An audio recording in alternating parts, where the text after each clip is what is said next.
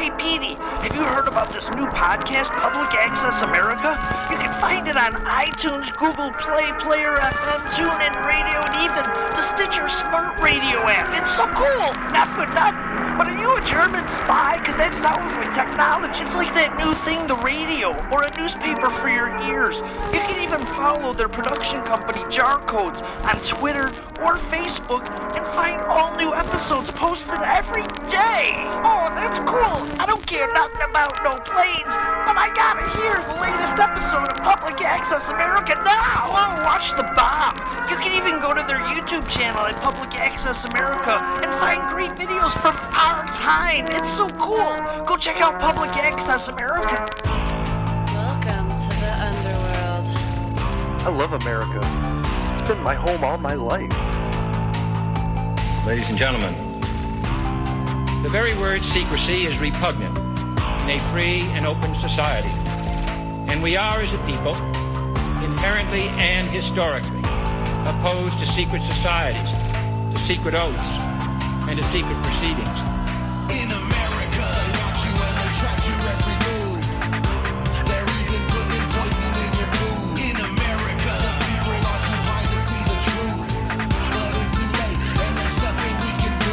In America, just watch your favorite show and watch the news, so they can pre-program you with your views. In America, obey the law, support the troops, and just get back, cause there's nothing we can do. I love America. It's been my home all my life. If you don't know the past, you're only doomed to repeat it. Welcome to Public Access America. This is your history. This is your country. This is America. Join us in listening to some of history's, America's best speeches. Created by Jar Codes Productions. Go back in time with us right now on Public Access America. The town is entered by Negro units of the 43rd Armored Infantry Battalion. I was a proud man. I was so happy that I was participating in the greatest war in history, but I still couldn't understand this segregation. Oh, beautiful, our heroes proved in liberating strife. Many of us felt we never would get a chance to really fight. Who more than self our country loved, and mercy more than life. I couldn't go in, which I didn't realize at that time was because of the color of my skin. America.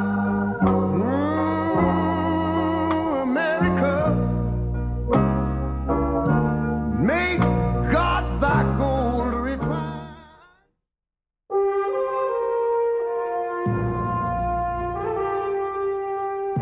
The story of African Americans in World War II is indeed a legacy of patriotism and valor. In 1941, Americans looked at their world and saw war everywhere. Across the Atlantic, Adolf Hitler's German troops occupied nearly every inch of Europe, from France to Russia, to the Baltic Sea and in North Africa. In the Pacific, the Japanese Army and Navy had already captured parts of China, Manchuria, Korea, and a number of nearby islands. Pearl Harbor would soon stun the United States into war. Monday morning, the first thing I did, go down to the Army recruiting station to enlist in the service of my country. I was told there was no quota for black troops. You've got to remember that this country was very discriminatory, segregated, and there was no change. First of all, black sailors, as sailors per se, other than as mess attendants or stewards, weren't permitted into the Navy. Well, given the fact that I was in the segregated Army, that made no difference. I joined the Army to fight for the country, for my country, because I was born and raised and nurtured by this country. And I saw no reason to slack off because of being segregated or being in a racist society. African Americans' participation in the armed forces was regulated by firmly held beliefs. Blacks should be organized in segregated units. Blacks would not mind segregation. Blacks should be used only in service units. Blacks should not command whites. The motivation was basic. I'm a black man, I was colored then. I felt that if I fought for my country, shed my blood if necessary, when I come back home, I would be treated as equal. I earned it. In a sense, I really believe before two wars. One's a war against the Axis, the Germans and Japanese, and the other is a war against segregation. African Americans would fight, bleed, and die in World War II to free people around the world. Their performance on the battlefield would change the American armed forces forever, and their bravery would pave the way for the modern civil rights movement that would emerge after the war. But one battle would take much longer to win. It would take more than 50 years for America to fully recognize the heroism of its black war fighters.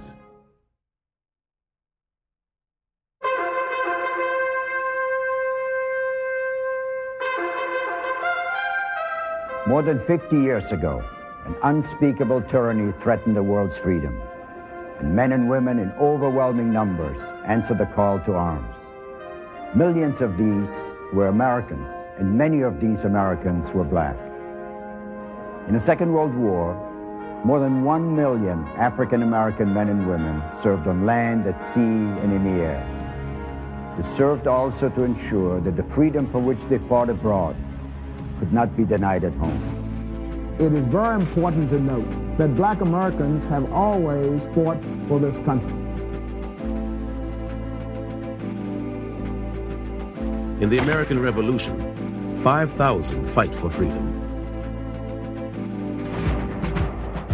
The War of 1812, thousands more serve on land and at sea.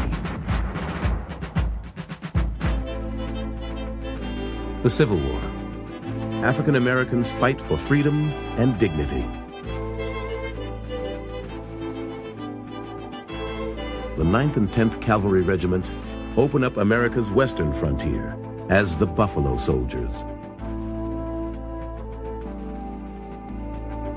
The 24th and 25th Infantry helped Teddy Roosevelt's Rough Riders at a crucial moment in the battle for San Juan Hill. 400,000 African Americans served in World War I.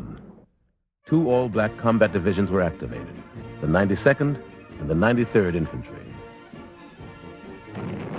But it is under the command of the French Army that black American infantry would prove their mettle on the battlefield.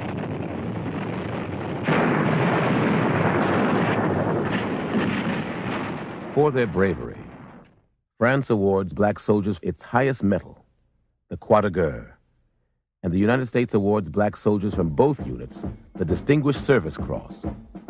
Despite their bravery, the number of black soldiers in the Army are severely reduced during the period between World War I and World War II. In 1940, there were only 4,451 African Americans in the United States Army. 5 were commissioned officers and 11 warrant officers. The rest were enlisted men, mostly in service and supply units. There were no black Marines and only a few mess stewards in the Navy and Coast Guard.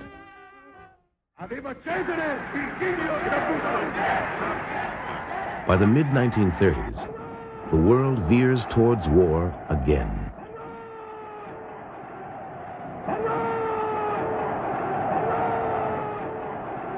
African Americans still must fight for the right to do their part. At West Point, the Army's military academy, the color barrier remains difficult to crack. Benjamin O. Davis, Jr.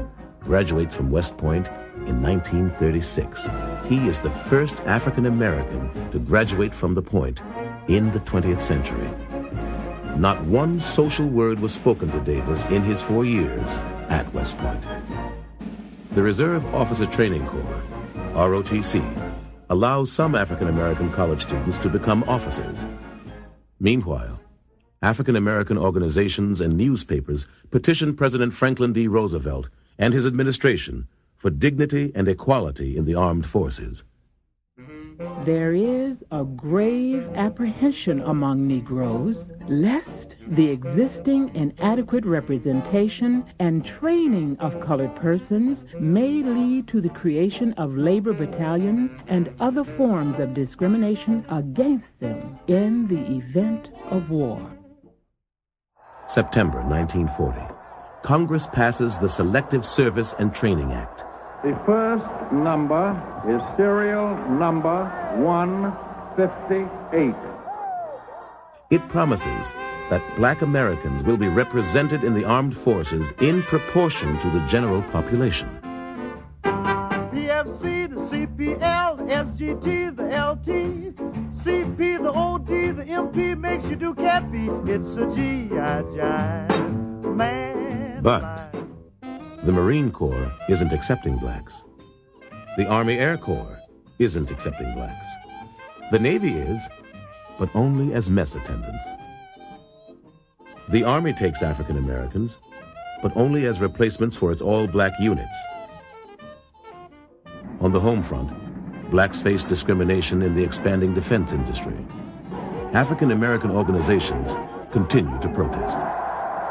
A. Philip Randolph sets a July 1st date for a march on Washington. To stop the march, President Roosevelt offers a compromise. He issues Executive Order 8802, which establishes the President's Committee on Fair Employment Practices. The order promises to end discrimination at factories producing for the national defense. 6 months later, the United States enters World War II. December 7th, 1941, a date which will live in infamy. The V for victory becomes the double V for black Americans. Victory over fascism, victory over racism at home.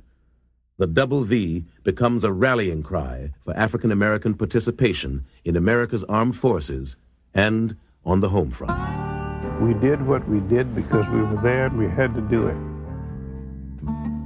You had over 50,000 black soldiers, and they were from the port of embarkation, where all the goods come in, all the way up into the jungles, which is where we were. Early in the war, African American troops are sent to remote corners of the world to build roads and airstrips for future battles. One of the war's most formidable construction projects is the Lido Road. Running from Lido, Assam in India to Kunming, China, over the Himalayas and through the jungles, the Lido Road will be more than 1,000 miles long. We would supply the Gurkhas and the Indians also who were fighting up around Burma, where the Japanese were fighting at the time. We also supplied American supplies, and we also supplied the Chinese. Of 15,000 troops who build the road, 60% are African Americans. The 823rd Engineer Aviation Battalion begins work on the road in December 1942. The 849th and the 1883rd Engineer Aviation Battalions and others soon joined them. Freight trains of the Bengal-Assam Railroad pull into a transfer shed located near the point of origin of the Lido Road. A detachment of Negro engineers began work on the road in December 1942. In this headquarters area, the Negro units handle every phase of the operations incident to moving vital replacements along the Lido route. On January 12, 1945, the first convoy of soldiers traveled the Lido Road. And when the first convoy from India to China rolled over the completed road, 25 months later, a Negro was driving the lead vehicle. In driving, instead of shifting automatically, double clutching, when you start going up the mountains, you don't have time to double clutch if you have a loaded truck, so you fly clutch it. So you slip past the gears. It's rough on the truck, but you got to your destination safely. On the other side of the world, African-American troops battle frigid Arctic temperatures and blinding snow to build the Alcan Highway. Well, black soldiers, some of them had never drove a bulldozer, had never drove a truck, a big heavy truck, never drove a road grader, but they learned how to use that and did that kind of work themselves. We wasn't taught to do none of that kind of work. From April 1942 until July 1943, black soldiers work on the 1,600-mile highway that will link Alaska, Canada, and the United States to supply Allied forces. African-American soldiers also build airfields that paved the way for the liberation of Europe. The Tuskegee experiment was designed to fail. I was not going to fail. The officer in charge told me, he said, well, we don't have any colored in the military, Army Air Corps. There are other places for you, and we will not have any. The basis for their refusal was a staff report which had determined, I use that word euphemistically, that colored troops did not have the capability, the intelligence, the courage, or even the coordination to fly fighter aircraft. There were a couple of young black men in the Chicago area who felt so strongly about wanting to fly military aircraft that they rented an old Lincoln Page biplane and flew it to Washington to focus on the fact that blacks did not have opportunities to learn to fly military aircraft.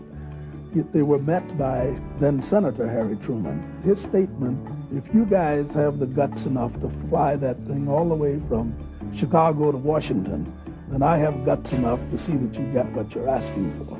Mrs. Roosevelt went down to Tuskegee on a visit, and while she was there, she went out to Moulton Field and she met Chief Anderson, who was the chief pilot of the primary phase of flying.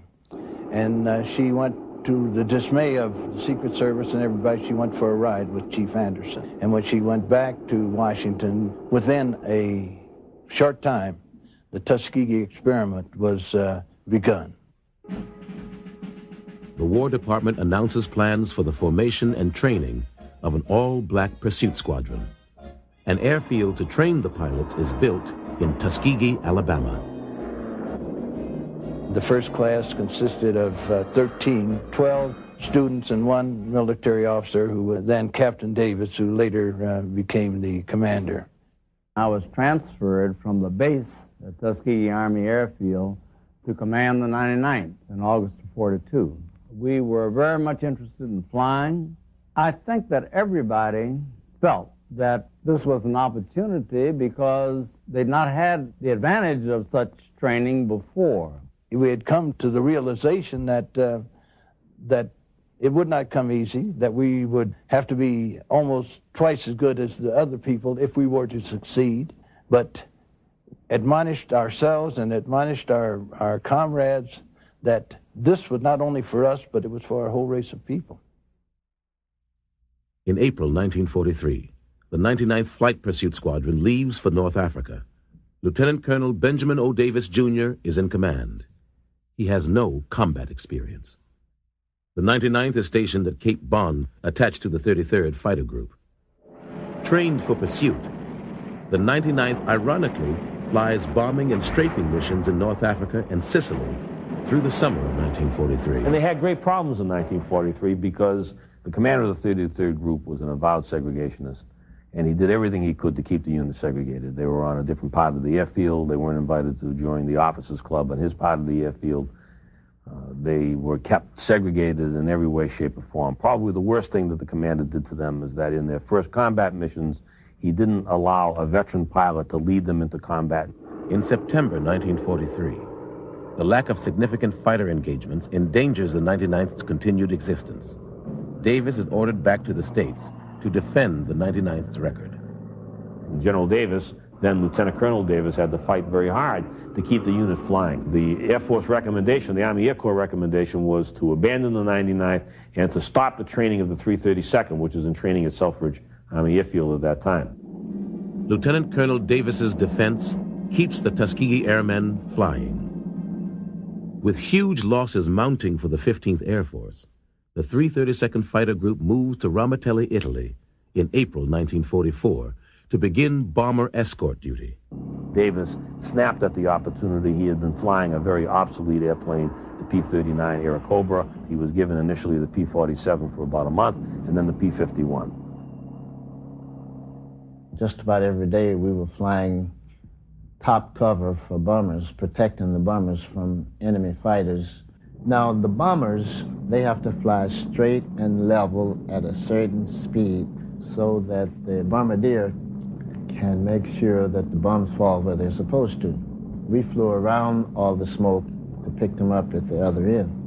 And it's a sad commentary when you see those guys coming in there flying like bugs and you can see them explode. On mission after mission, bomber crews looked to the 332nd's Red Tail fighter escort for protection. You would stay with the bombers because that was your primary job, because when the fighters went running off chasing other fighters, chasing German fighters, then new German fighters would come in and the bombers would be all by themselves. The 332nd never lost a bomber to an enemy fighter in 200 missions stretching from May of 44 to April of 45. That is a unique record. No white unit, and all the rest of them were white, that stayed in the hunt as long as they did, could make that claim. One of the Army's best kept secrets was that there was a black fighter group. We had no idea that the Red Tails, who had given us the finest escort and whose escort we preferred, were black pilots. Not an idea in the world. The Tuskegee Airmen were a bunch of very courageous, able, intelligent, aggressive young African Americans who were not going to be stopped by anything, and we were some damn good pilots.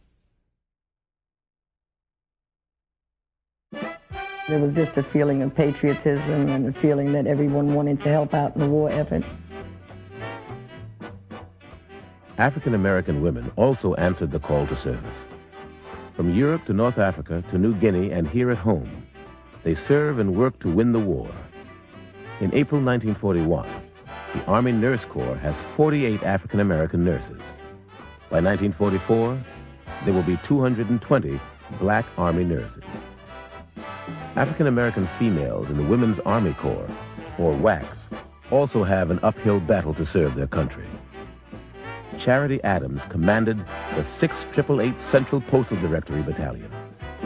The white WACS had been serving overseas for almost 2 years by this time, but for some reason the usual black troops may make trouble, or blacks can't do what others are doing and whatnot. Overseas commanders did not want black women to come over. I guess if there is anything that I remember about the Second World War, it was the fact that I was a member of the 6888 Central Postal Directory. It was the first and the only battalion of black women to serve overseas during the Second World War. And I'm very, very proud of that. Stationed in Birmingham, England, and later Rouen, France, the 6888 processes mail, forwarding eagerly awaited packages and letters to Americans throughout Europe. This young white sailor said, "You black SOB." I'd heard they had commissioned you guys, but I never thought I'd see one. So I was standing down on the corner of 14th and Independence Avenue, all dressed up in my blues, and I never got so many hate stares in my life from white servicemen who looked at me as well and said, "Who does he think he is?" The Navy resists taking blacks, except as stewards. The Marine Corps remains all white. In 1942, the need for manpower cracks the Navy's and Marine Corps' color line. The Secretary of the Navy said that black folks couldn't handle the modern arms of warfare that they had in the Marine Corps, and that was a challenge to me, and that's why I went in. In June 1942, the U.S. Marine Corps enlists blacks. From across the country, African American recruits arrive at Munford Point for boot camp. For many of them, Munford Point, like other southern bases, is a rude awakening. how in the world did I ever get into something like this? Our receptionist said, you will say yes, sir, no, sir, and you will not move until you are told to do so. Do you understand, boy? I'd heard what happened to black people, or colored people as we're called it, south of the Mason-Dixie line, but I had no personal real experience, and my parents, who were Southerners, basically never talked about it. Colonel Samuel A. Woods, Montford Point's commanding officer, is sympathetic to the challenges faced by his recruits. Colonel Wood, who, as you know, was a graduate of the Citadel, was, in my opinion, the fairest white man I've ever met or seen. Almost weekly, he would have us write a letter to Washington in which he was complaining about the way we were treated as human beings in North Carolina. We did all the things that all Marines do: close order drills, flying the rifle range, hand-to-hand combat, using maps, survival training, anything that any other Marine got. In the Navy, the number of black enlistees approaches 100,000, and the Navy establishes its first training program for black naval officers. Didn't know why I was going to be sent there, and didn't actually find out why, because we had sealed orders, until we got there and met 15 other young black men to discover that we were the guinea pigs to either prove or disprove the myth that blacks were not capable of serving as officers in the United States Navy. They later became known as the Golden 13. The Navy trains the black cadets within a segregated area at Great Lakes Training Station in Illinois. We tried to study together, work together. Well, certainly we're trying to be better than the next guy, and I think everybody was very competitive. It was very cooperative and yet competitive. By doing that, I think we raised our own level of accomplishment. Black sailors who were in training came there with a purpose, and that purpose was to make sure that people knew that they could sail, that they were qualified to be sailors. The majority of them, I would say 95% of those guys, would have been able to have sailed any place. The Navy's USS Mason and the PC-1264, with their predominantly African-American crews, escort and protect vessels during the war years. Pioneering African-American officers and enlisted men also serve in the Coast Guard and Merchant Marine, while protecting our shores and delivering men and material of war to battlefields around the world. Afro-Americans knew nothing about airborne because it's a very elite service. It was restricted then only to whites. Well, here we're now going to be the only all-black parachute unit in world history, black from top to bottom. The 555th Parachute Company, the Triple Nichols, an all-black unit, is activated at Fort Benning, Georgia. These paratroopers achieve a remarkable record: not a single refusal to jump. With unit morale high, the Triple Nichols expect to see combat. You remember that the Battle of the Bulge had done great damage to our forces in Europe, and they were looking for a specialized unit to join 82nd Airborne Division in some form. We spent 4 weeks in individualized training, jumping every single week, both day and night operations. Instead, they are stationed in Pendleton, Oregon, to join Operation Firefly, a mission to protect the West Coast from Japanese balloon-borne biological weapons and incendiary devices designed to start forest fires. Kept from combat during World War II, the Triple Nichols nevertheless proved their ability to perform the task. Their success lays the groundwork for later integration of African Americans into the highly skilled 82nd Airborne Infantry Division.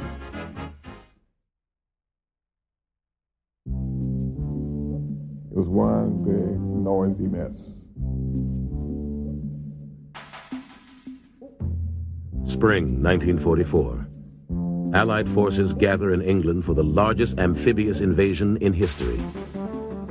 African-American troops are part of the operations that will liberate Europe.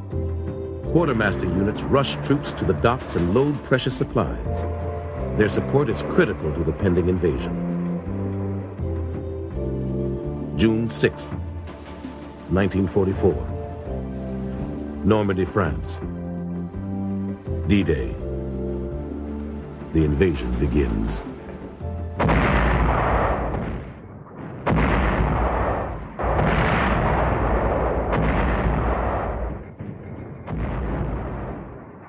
My job was to clean the mines so that the infantry coming aboard wouldn't get caught into it, wouldn't find themselves in the middle of anti-personnel mines.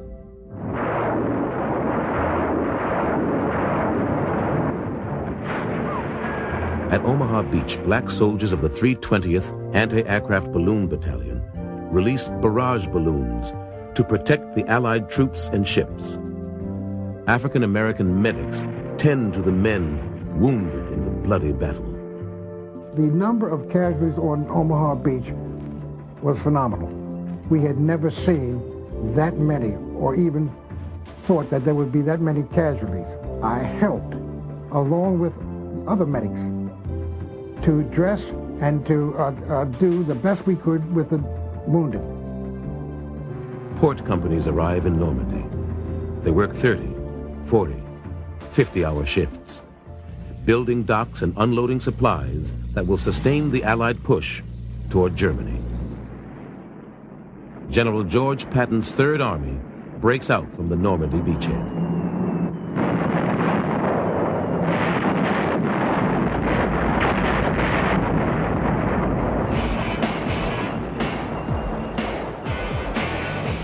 To supply Patton's troops in their dash across France, the Transportation Corps establishes the Red Ball Express.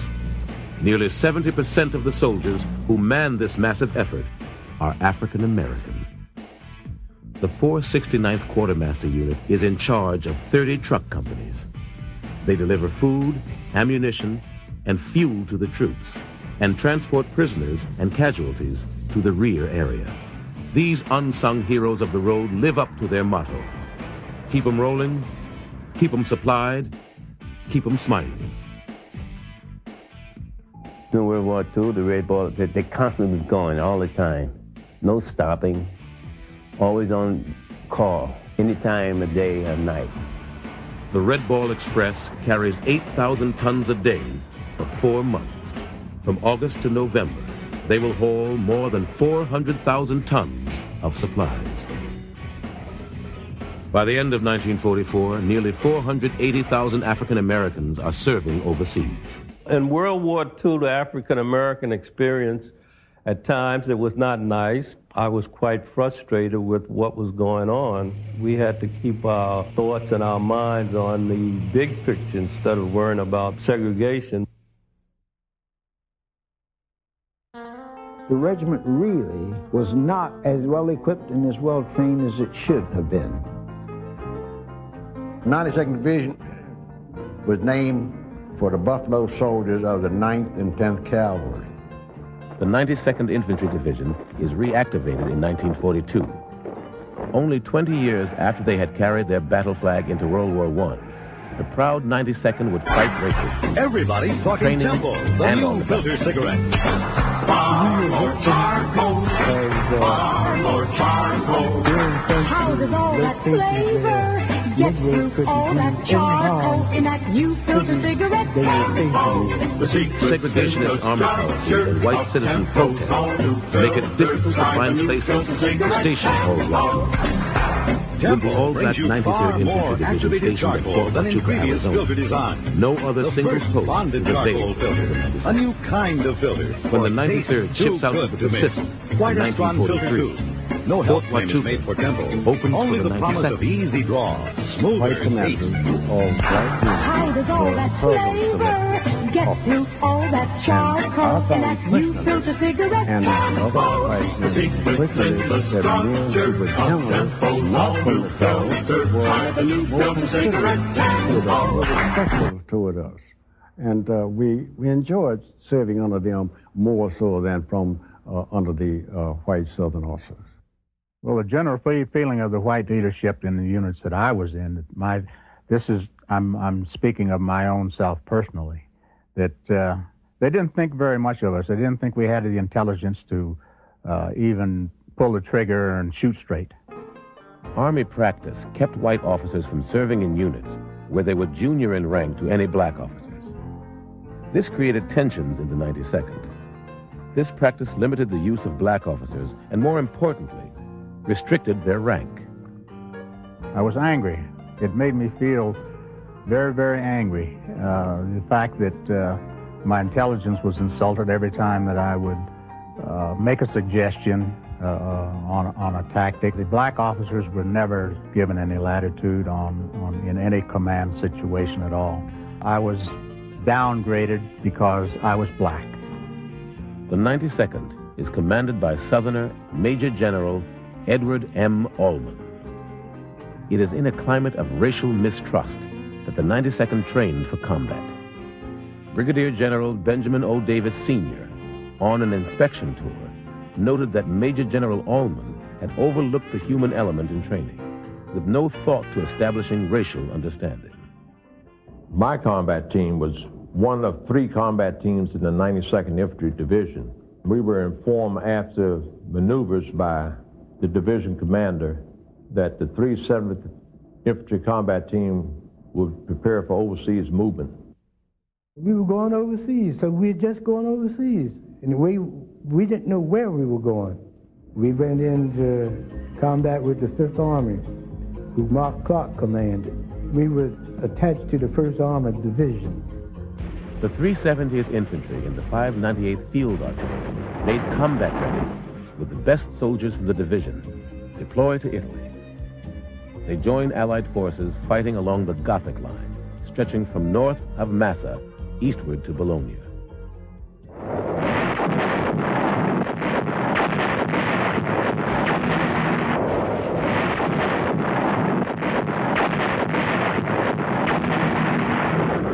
The 92nd's 370th Combat Team fights aggressively and maintains contact with Axis forces.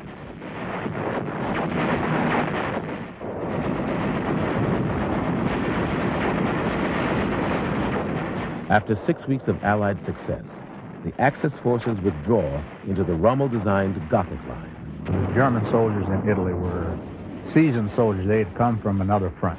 Namely, I think most of them came from southern France. They knew what they were doing. When you ran up against a bunch of them, you knew you were in a fight. The rest of the division arrives in late October and November and goes into the line.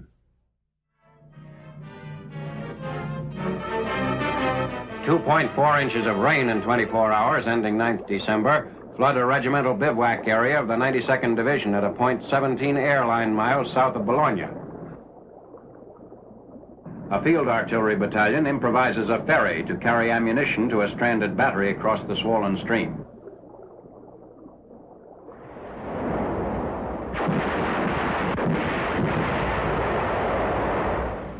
The casualties experienced by the 92nd have a devastating effect on unit combat effectiveness.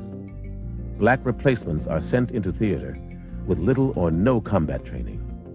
Many cannot read or write. They are ill-prepared for combat. The morale of the black soldiers, the enlisted personnel in the 370th at the time that I joined was very low. Most of these soldiers that were draftees. They didn't want to be there. And when they got there, they were treated very badly. They weren't treated like human beings. Despite the handicaps, many units of the 92nd distinguished themselves in battle.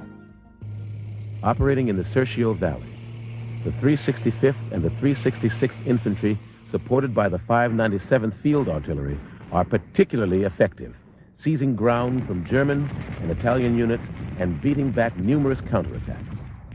From fall 1944 to spring 1945, the 92nd helps to hold the Gothic Line, but the entire 5th Army remains stalled. Elsewhere on the Italian front, continued heavy rains, floods, and high winds make Allied offensive operations virtually impossible.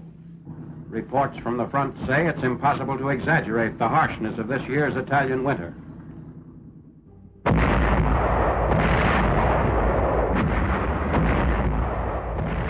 In April, the 5th Army begins its final drive through the Gothic Line. There have been changes.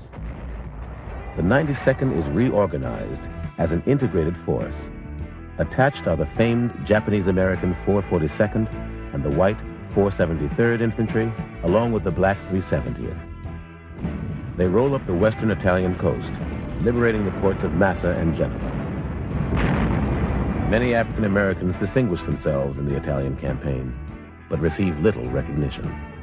There was a definite program afoot to suppress acts of bravery or acts of heroism on the part of the black soldiers. I never heard any stories or any comments concerning bravery by black soldiers from any of the white officers. Every time we turn around, we would hear about acts of bravery of the white soldiers. For the 92nd, World War II ends on April 30th, 1945, when German and Italian troops they had fought since August surrender.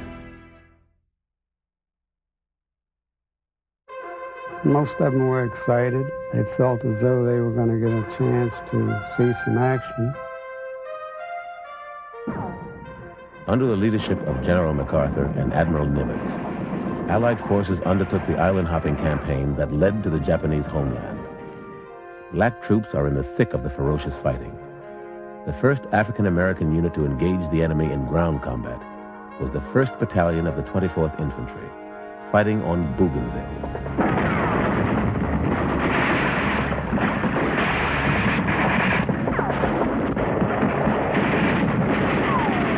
Black Marine depot companies are employed to serve alongside white Marine assault units in what was to become some of the most desperate and heroic fighting of the war.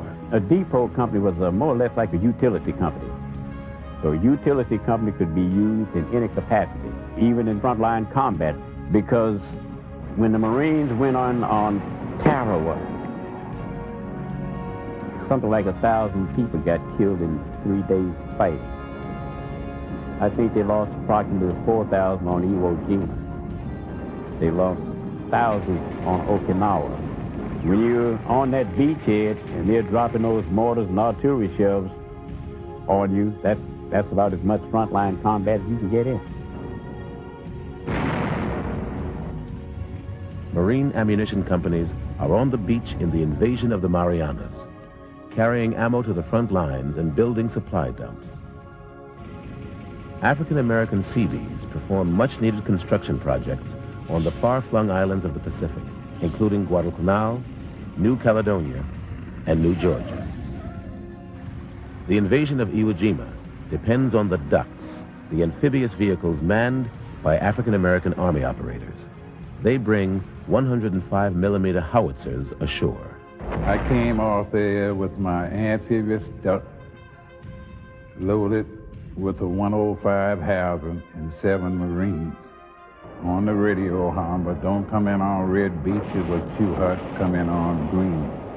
The water was real rough because, you know, you gotta have training to know how to drive that duck on when the water is rough and your ramp is coming up and down. Well, I tell you, I was scared going in, I was scared coming back. All that fall over top and you don't know what's gonna hit you. On shore, Black Marines face a nightmare of enemy fire with the invasion force. I hit Iwo Jima with the 34th Marine Depot Company about D+3. This was the night of D+3.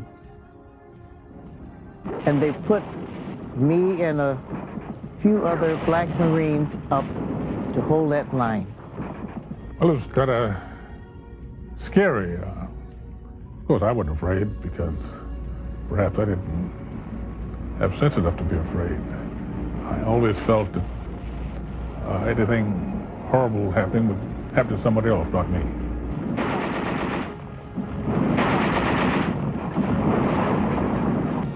As it grew on and got darker, I realized that I was up on that line by myself. There being no light so you can see, all around me I could hear Japanese talking. You knew that the enemy was out there, and you wondered whether or not you'd be able to get into the beach safely, or whether or not perhaps you'd have problems getting in. The intensity of the fire on such a small area is that one could have been killed at any one time, at any one place.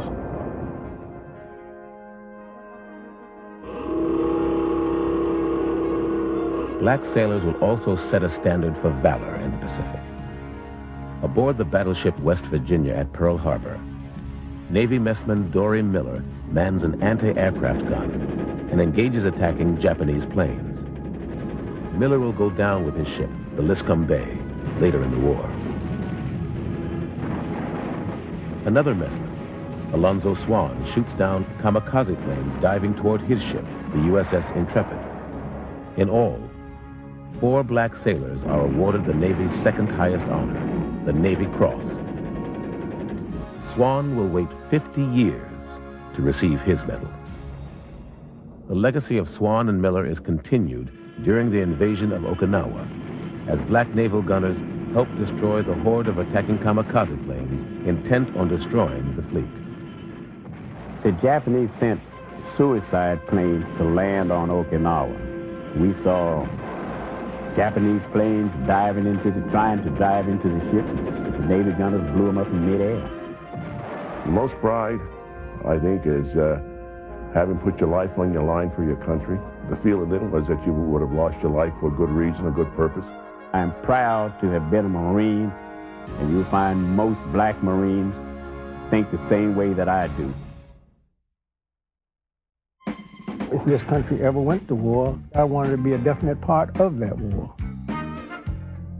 Word came out that they wanted volunteers, colored troops they call us in, to volunteer to fight in white units as an integrated unit. I was told it would be integrated.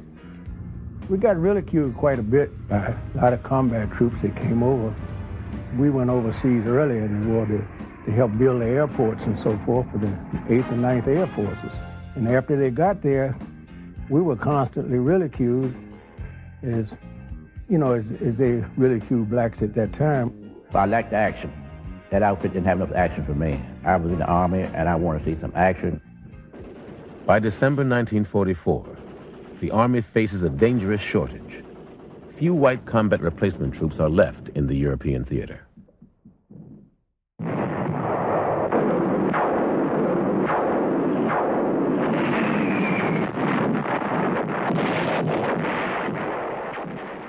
When the Germans launch a counteroffensive in the Ardennes, the need for reinforcements becomes crucial. There is only one place to turn: the all-black support units behind the lines. For the first time in the war, the Army asks African-American soldiers to take their places in combat units with white soldiers. The response exceeds all expectations. The sergeant came up and said, "Anybody want to sign up for the infantry?" I didn't hear no more about it till the next day. I went to town. When I came back, the medical officer was there examining people, for the infantry. And all those were passed. I think the next day they were gone. Almost 5,000 black soldiers volunteer. They know they are trading the safety of duty in the rear to risk their lives on the front lines. When we volunteered to go into combat, we automatically had to give up any rank that we had. We had to go in as privates. Oh, I was generous. I give them my stripes. I went from buck sergeant to buck private for a chance to get shot at. I was just boiling for a fight. I'll be frank with you. I was boiling and stewing for a fight anyhow. It didn't make any difference to me who I fought. To limit the effects of personnel losses in service units, only 2,500 black soldiers are taken.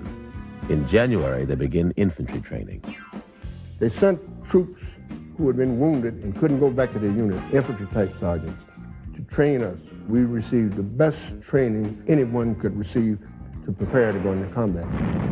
6 weeks later, 53 platoons of black infantrymen, led by white lieutenants and platoon sergeants, joined white infantry and armored units at the front.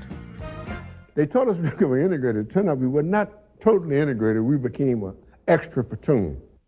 We got up there, the white soldiers were glad to see us from the beginning. I think they were glad to see anybody come up there because they was catching hell. We got right in there in the thick of things, and they taught us a whole lot right quick.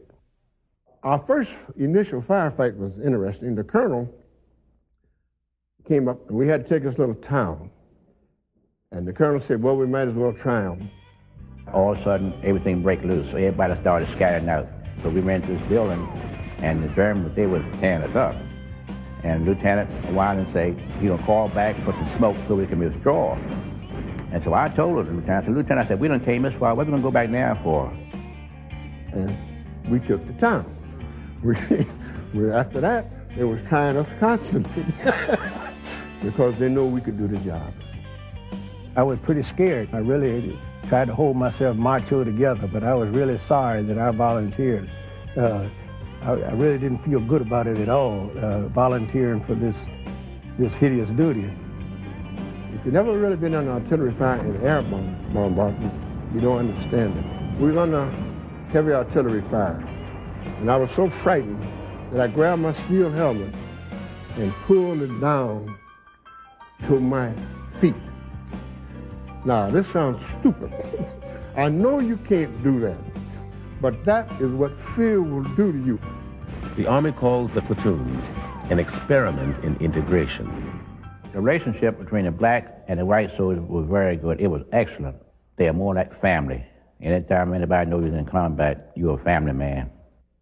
When the war in Europe is over, the theater commander tells the black infantrymen that integration is over. Some return home. Others go back to segregated units. All of a sudden, one morning, they came up with a truck and picked us up with black soldiers up and carried us on back down into France and assigned us to a black outfit. And I felt rather badly. And I said, you mean to tell me this is what's happening to us after the war is over? They're getting rid of us? The experiment shatters the belief that integrating combat units will cause social dissension. We proved to the world that we could fight. It has already been proven by the 9th and 10th Cavalry. We proved as an American we could fight. In fact, we overdid the job because in World War II, the black newspapers were saying, let our boys fight. In Vietnam, they said, let our boys stop fighting because they recognized the fact that combat kills people. And we were ready for combat, and we are warriors, true sense of the word. Anytime they had a tough position to be cracked, they would send for the 761st. We continued and completed 183 days straight of combat duty, and the only reason why we didn't do more is because the Germans quit. The 761st Tank Battalion is activated on April 1st, 1942. I went to Camp Claiborne, Louisiana. And I'm not bragging about that place because it is about the worst that they had in the United States. But that was where the 761st was located. You learned every job. There was to learn to be a driver, a bow gunner, a loader, and a gunner. And a tank commander. They were going to make that unit look good. No matter what happened, they were going to show people that blacks could fight tanks and fight against the Germans as well as the whites could. And in the long run, they did a beautiful job of that. October 10th, 1944. The 761st lands at Omaha Beach. They are the Army's first African-American tank battalion committed to combat. They have been sent to help fight the Germans' elite tank corps. The General Patton had made the statement that they didn't have to worry about Negroes fooling with tanks because it was too technical piece of equipment. And yet, when he requested from the Department of Army to send him the best remaining separate tank battalion left in the United States, who should show up but the 761st? And we went to a little plant not too far from Nancy, and that's where we all assembled. And then we got visited by General Patton. And he told us that, you know who he was, and he says, I have nothing but the best, and I sent for you. And he says, don't let me down, and don't let your people down.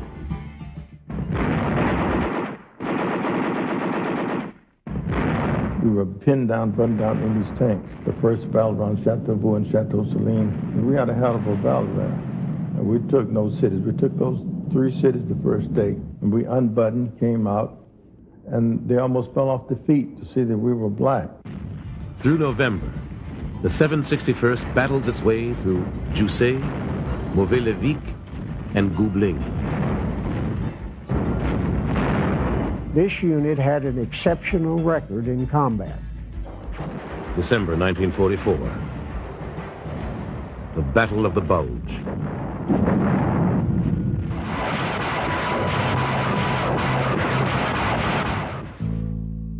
At Bastogne, surrounded by Germans, the 101st Airborne fights for survival. To relieve the 101st, Patton rushes elements of his 3rd Army north. Serving in support, the 761st blasts its way from the Saar River on December 24th, north to Neufchâteau, Belgium, where they arrive on the 30th. We were truly nervous in Bastogne because behind every tree there was a dead soldier. Enemy or yours? There were groups of American GIs massacred by the Kampfgruppe Peiper. 11 black soldiers from the 333rd Field Artillery Battalion.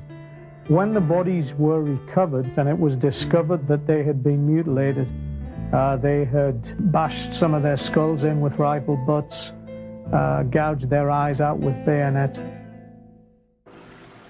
We never fought as one unit together. They just split us all over the place.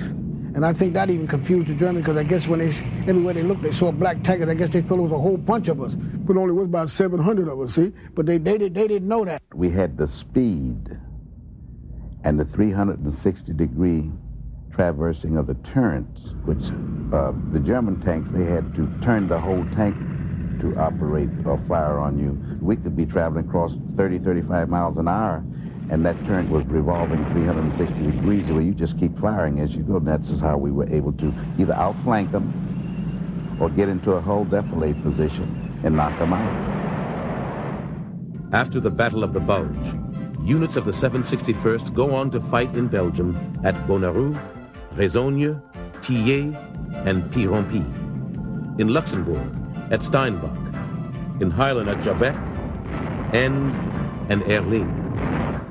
On March 3rd, the 761st Tank Battalion enters Germany. They reconstituted a task force and called it Task Force Rhine, and we tankers were given command of the operation. This was the outstanding and one total operation involving all of the battalion, and we broke a hole through the Maginot Line, through the Siegfried Line, into the Rhine Plain. An entire armored division of the 7th Army poured through that hole and went all the way to the Rhine with no opposition whatsoever. My men were magnificent. The 761st captures 3,000 enemy troops and expends 50 tons of ammunition during Task Force Rhine operations. Attached again to 3rd Army, the 761st spearheads Patton's drive through Germany to Austria. What used to surprise me, I wondered, why did you pass all of these tanks well over to the side? A division, and here come the 761st, beat up, tired, tank battalion to go in and lead the way. On their journey through Germany, the 761st witnessed the horrors of war. 761st was assigned to the 71st Infantry Division at the time that this division liberated camp near Wels, Austria. The name of the camp was Gunskirchenlager, and it was one of the smaller refugee camps or concentration camps. The 761st meets the Soviet Union's first Ukrainian front on May 6th at the Inns River. Now, my husband has had lots of troops since then, but whenever he talks of soldiers, whenever he talks of fine soldiers, of good soldiers, he talks about his soldiers, who are the men of the 761st. We had a chance to prove that the black man could be a good warrior. Well, the impact of awarding me the Medal of Honor, to my thinking, is that somebody wants to salve their conscience. It should have been done at the time that these awards were made, the Distinguished Service Cross. At the time the men did these heroic acts. But it was a time of complication. It was a time of trouble between the races. We were a very different society in that time. For more than 50 years following World War II, no African Americans are awarded the Medal of Honor for actions performed during the war. The Medal of Honor is very specific. You don't have to just be brave. You got to do it above and beyond the call of duty. All hell broke loose. We were just trying to keep them from coming down here further. And that's where we had a young lieutenant by the name of John Fox, who was up on Simon Catalina. He was our forward observer, and he asked for fire, our own fire, on him to stop the Germans that were coming down. Well, it ought to make the country look a little more closely at what was done by the black soldiers, what was done to the black soldiers. It ought to shed some light in a dark corner of our closet. Sergeant Reuben Rivers, he was the point man for Company A. He led the way coming into Dublin. His tank hit a landmine and it split his leg from his knee cap all the way up his leg. The medics, they said, man, this is $1 million wound. So that meant you can go back home. You're out of the war. It's over for you. And he said, no. He said, they need me here. And the next day, when we had to move out, and Captain William, he gave us an order, said, be careful when you go over this hill. And as we were doing this, my tank commander, Westerson, they told him, back out, Rivers, back out, back out, back out. Tigers are down there. Don't you see them? He said, yes, I see them, but I'm going to engage them. And he did. By that time, a big white flash hit up by the tank commander's side, and he got killed. It's very important that it be done now while their comrades, the guys who fought alongside them in World War II, are still alive, because the honor and the glory of it reflects on all of them. The Company C was given the mission to break through the German lines to get to an objective called Castle Amalfi. We broke through, and when we broke through, they didn't, the Germans did not know we were there. During the action of breaking through the lines, we neutralized 3 machine gun nests, a couple of dugouts. We cut numerous communication lines. In May 1996, the Pentagon forwards the names of 7 soldiers to the White House, recommending them for the Medal of Honor for their heroic actions in World War II. There were 1,200,000 black Americans in uniform in World War II, and this is an important symbolic act. But I don't think there's any way in this day and time that you can adequately recognize all that they contributed and all that was denied them in terms of medals and honors and promotions. These sort of things, there's no way that you can balance the books entirely at this remove. We're half a century down the road. All you can do is this symbolic act and give to them some glory, some honor. They earned that, and it's long overdue. If you serve your country, you deserve to be served. It really makes me feel sad that we did our job, fought, but we weren't appreciated.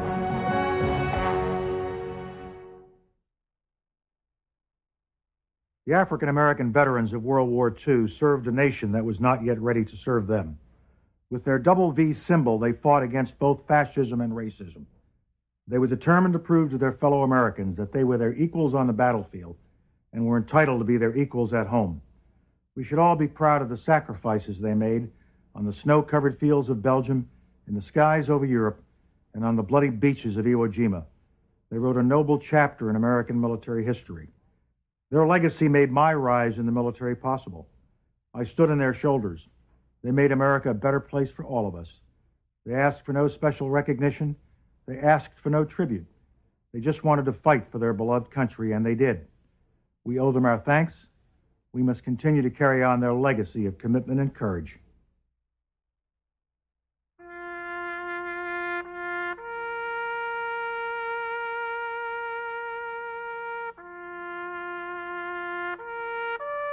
First Lieutenant Vernon Baker, 92nd Infantry Division. First Lieutenant John Fox, 92nd Infantry Division. First Lieutenant Charles L. Thomas, 614th Tank Destroyer Battalion. Staff Sergeant Edward A. Carter, 12th Armored Division. Staff Sergeant Reuben Rivers, 761st Tank Battalion. Private First Class Willie F. James, Jr., 104th Infantry Division. Private George Watson, 29th Quartermaster. Now and forever, the truth will be known about these African Americans who gave so much that the rest of us might be free. Get wild, Ruth Cream, wild Charlie. It keeps your hair in trim. You see, it's non-alcoholic Charlie. It's made with pseudoaniline. You better get wild, Ruth Cream, wild Charlie. Start using it today. You'll find that you will have a tough time, Charlie. Keeping all those gals away. Hiya, Baldy. Get a bottle right away. Your drug is hazard. A little goes a long, long way. You hear it screaming. Keeps you looking neat all day. Introducing Wondersuite from Bluehost.com, the tool that makes WordPress wonderful for everyone.